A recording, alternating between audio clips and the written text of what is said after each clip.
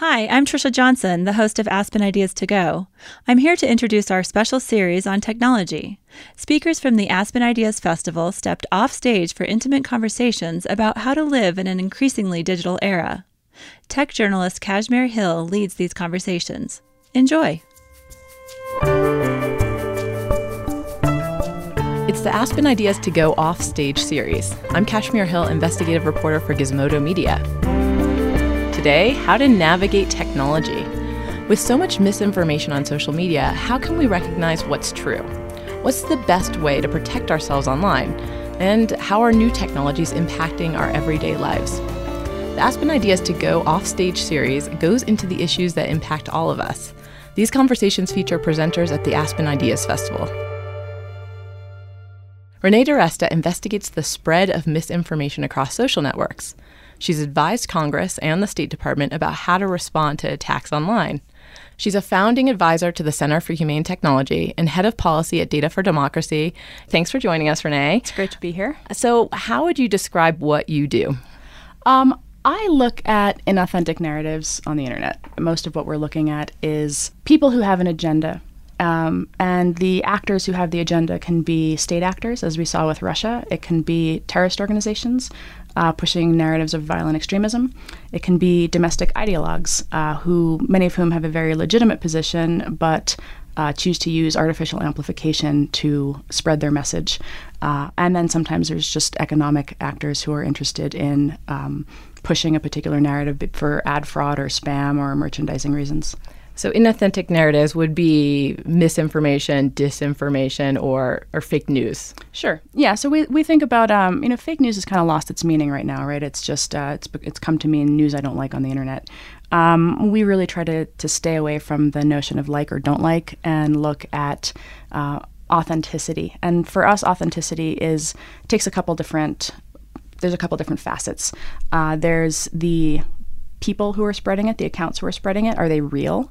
There's the concept of dissemination patterns. Are they using automation to push a narrative, or is it growing organically in the grassroots? We're interested in the former.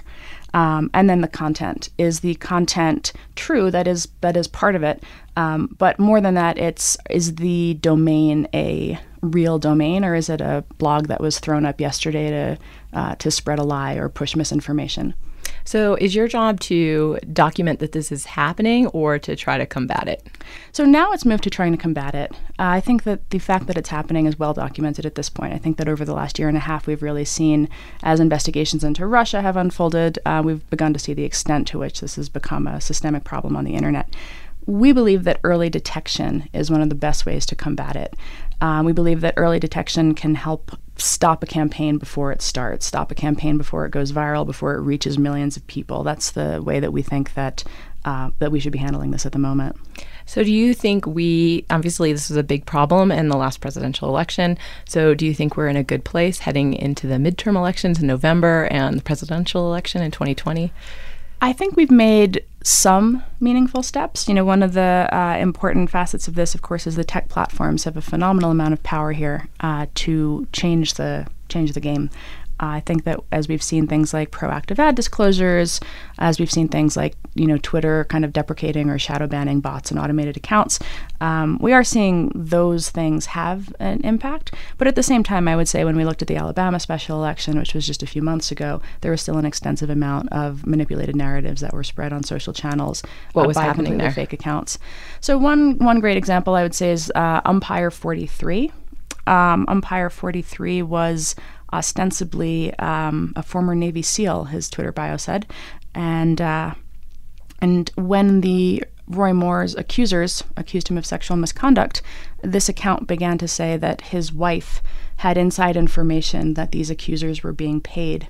Now that tweet and those tweets related to this narrative were pushed by blogs that simply took the tweet and embedded it, and that's how it spread to their audience. So this was an example of the media really not doing its job to go back and fact check who this individual was.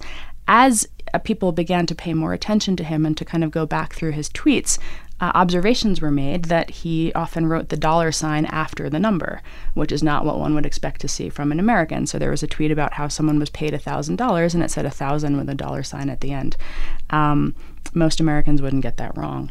That triggered sort of a secondary review of who is this person, and many kind of internet researchers began to look at the account. And when you went far enough back to 2012, the account was named Umpire 43 because it used to be a baseball bot. It used to tweet baseball statistics. It went silent for a while and then reemerged in 2015 as this Navy SEAL. This is an example of how a tweet with a particular message is then embedded and spread. And unfortunately, the corrections and the fact that this guy was a bot, not a bot, a fake account. It had been a bot. It then became what we call the unfortunate term is cyborg. I think it's actually kind of a bad term, but human-controlled malicious automation. The account would tweet automated some percentage of the time, and then it would be run by a human the rest of the time. So it evades the normal bot detection that looks solely at automation. So this is an example of an account that was remarkably successful even just a few months back, even after the 2016 election, at spreading a narrative and getting a lot of people to pay attention to it. And that's just one example of something that's happening. That is literally one account. That is one account. So that did not even touch Facebook. That did not touch Reddit. That did not touch the others. That was just a straight up Twitter bot that achieved mass dissemination through some prominent right wing sites that took it credulously. And once it's out there, the narrative that Roy Moore's accusers were paid was a very popular belief through the rest of the campaign. So knowing that that's happening, on many different platforms, and that there are hundreds or thousands of people that are devoted to this, to spreading misinformation, what can we do about that? Are we doing enough? I think that we're in a better place than we were in 2016 because there are researchers, independent researchers, who are paying very close attention to this. Many of us know each other. There's a lot of information sharing and collaborative efforts to find things and to help. There's also a much better channel of communication with the tech companies, whereas I would say prior to 2016, it was very adversarial. A lot of times they would see information from researchers and they would say, well, that's not complete. Well, you don't know the full picture. Well, you can't see what our data says. And those things are all true. Those criticisms are, of course, all true. But what we would try to emphasize back is this is what we see. And the best solution to this is not to discount it or diminish it. It's to work together in partnership to try to investigate what's happening, because we all do have the same goal. A lot of people point, fairly or unfairly to Facebook or Twitter and say, you can fix this. You can get rid of fake news and disinformation. Do you think that's fair? Are they doing enough? Is there more that they could be doing? Well, to the point of is it fair? I mean, it's their platform, right? And so am I sympathetic to the fact that they have to do this work because state actors have decided that this is a good playground?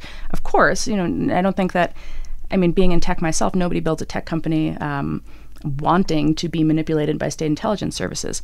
At the same time, this was not a new problem. State intelligence services might have been a new actor, but we did see manipulation campaigns being run by determined ideologues, conspiracy theorists, and terrorists. In my opinion, those problems weren't taken seriously enough. And the playbook that we saw established many, many years ago, 4 years ago now, in fact, was effectively run by the Russians again. So this was not a surprise. How effectively they did it was a surprise. But I think that there's no one else who can solve this problem. This problem exists on their systems, and I think that public-private partnerships where governments and tech companies do a little bit more information sharing is absolutely key. And I think the kind of triangle there is actually the third-party researchers who are also part of that conversation. And a lot of these platforms have historically, particularly Twitter, had a real emphasis on, freedom of speech. And this runs counter to that, right? This means shutting down certain people because you have determined that their speech is harmful. So how do we reconcile, our great protection of speech in the U.S. with combating this kind of campaign? Sure. So I would say that's, of course, the key tension. And the solutions look different in part depending on what's happening. So nobody is arguing for moderation, or at least I'm not arguing for moderation of a topic or silencing or censorship of a particular idea. What we are arguing for is you don't have to be the arbiter of truth, but you should be the arbiter of integrity, the arbiter of authenticity.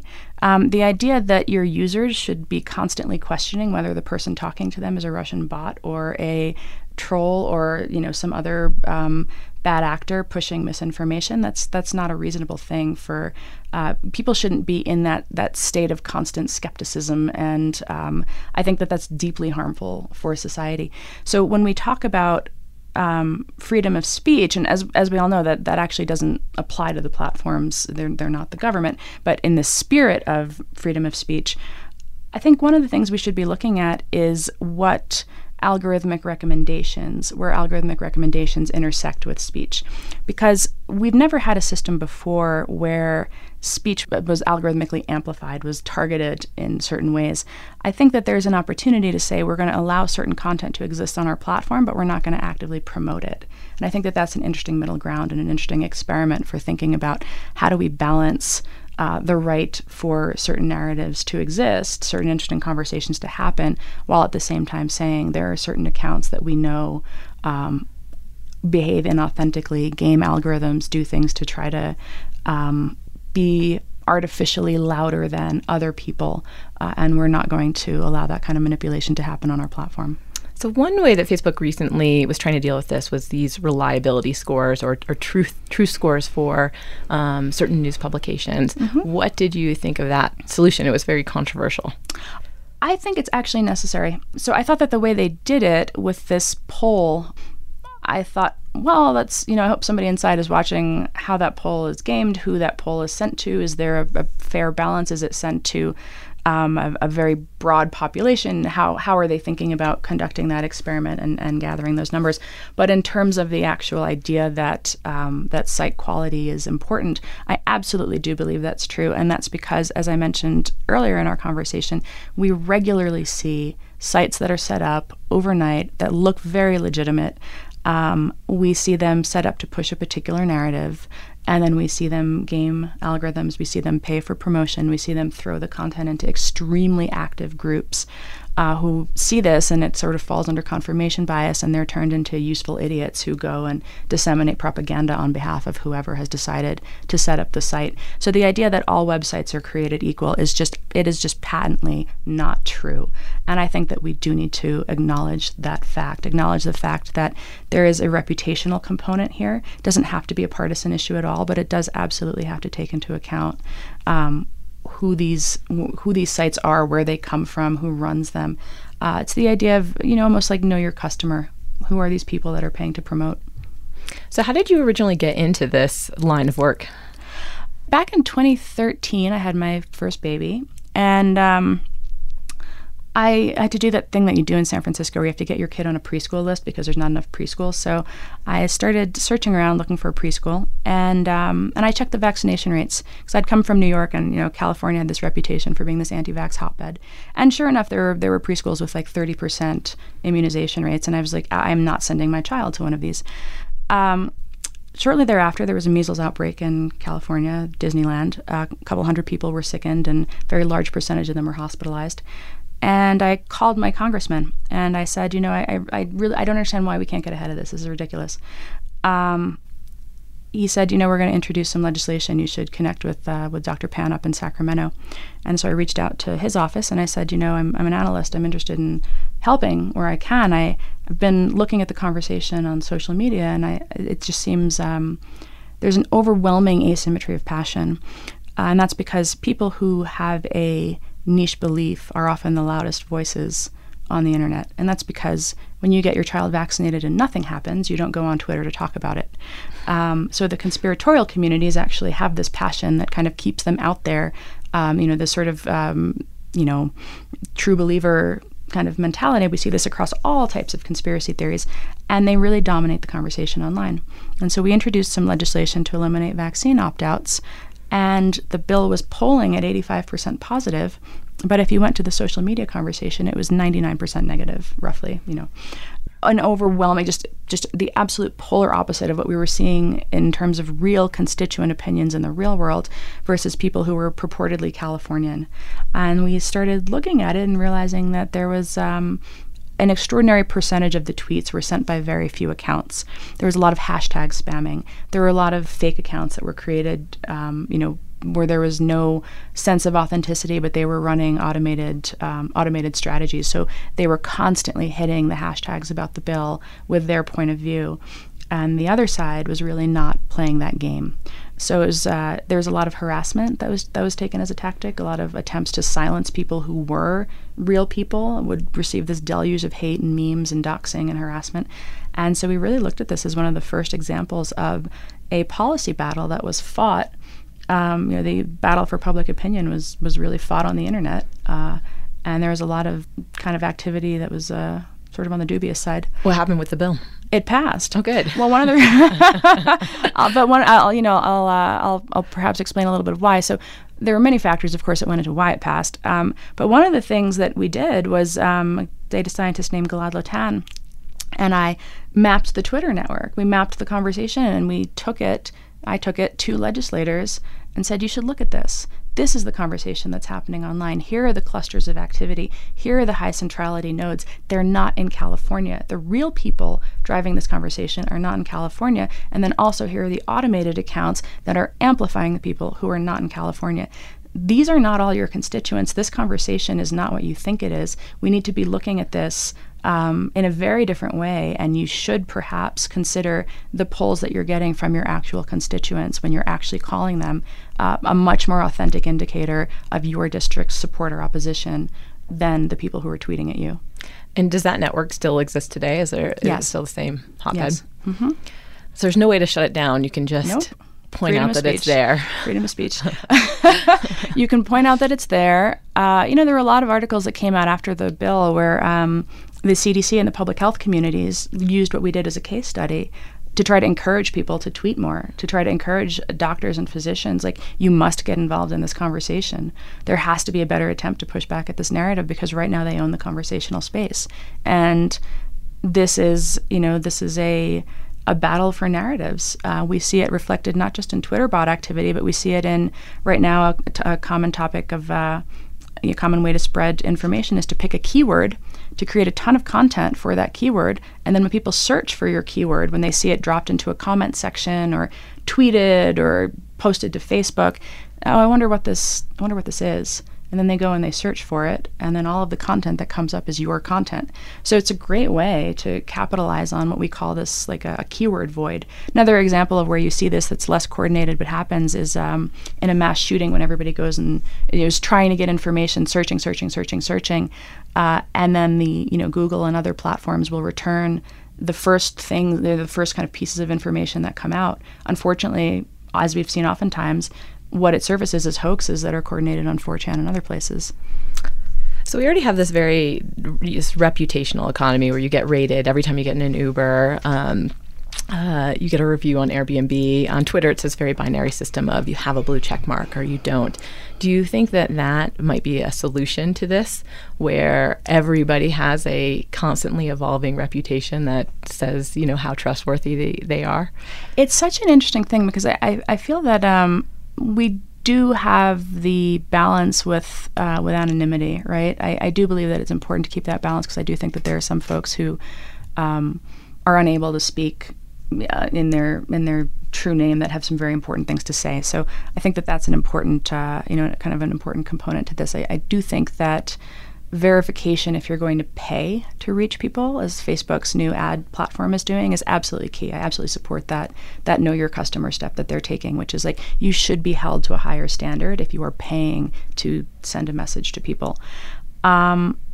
Reputation scores, I think sometimes about Clout. Do you remember Clout? I remember Clout. Yes. It just shut down recently, actually. It did. It shut down recently. And I remember it, I was a venture capitalist at the time. I remember when that came out, it was the idea that everybody had this reputation. But one thing that's really interesting about clout that I think about today is the notion of, as you mentioned, site scoring, site ranking. Clout was trying to do that for people. And it went down this weird road where it became about sending you stupid things and, it became like a marketing platform. But what they were trying to do is interesting, which is in a period of information glut, we're way, a lot of the speech protections and things that we talk about come from a period of information scarcity, which was the dominant state of affairs throughout history. But now when you're in an era of information glut, and anyone can reach you and you're being bombarded with material all the time, the platforms do have to decide what to rank. Everything you see is ranked. There is no, unless you change your feeds to reverse chronological, you are seeing somebody's opinion of what you should see. And that's where I think about clout now, and I think would that have been an interesting way to surface things that do have a higher reputation score, people who are experts in a topic, as opposed to just the thing that got the most likes or tweets, or these metrics that are much more easily gamed by bots who can go there and like and retweet and things like that. So maybe clout was just too early. Before its time. Thanks so much for talking with us. This was fascinating, and good luck in the battle against misinformation. Thank you. Renee DiResta is a research director at New Knowledge and investigates how misinformation spreads on social networks. I'm Kashmir Hill, a writer for Gizmodo who focuses on privacy and technology. Make sure to subscribe to Aspen Ideas to Go wherever you listen to podcasts. Follow Aspen Ideas year-round on Twitter and Facebook at Aspen Ideas. The Aspen Institute is a nonpartisan forum for values-based leadership and exchange of ideas. Thanks for listening.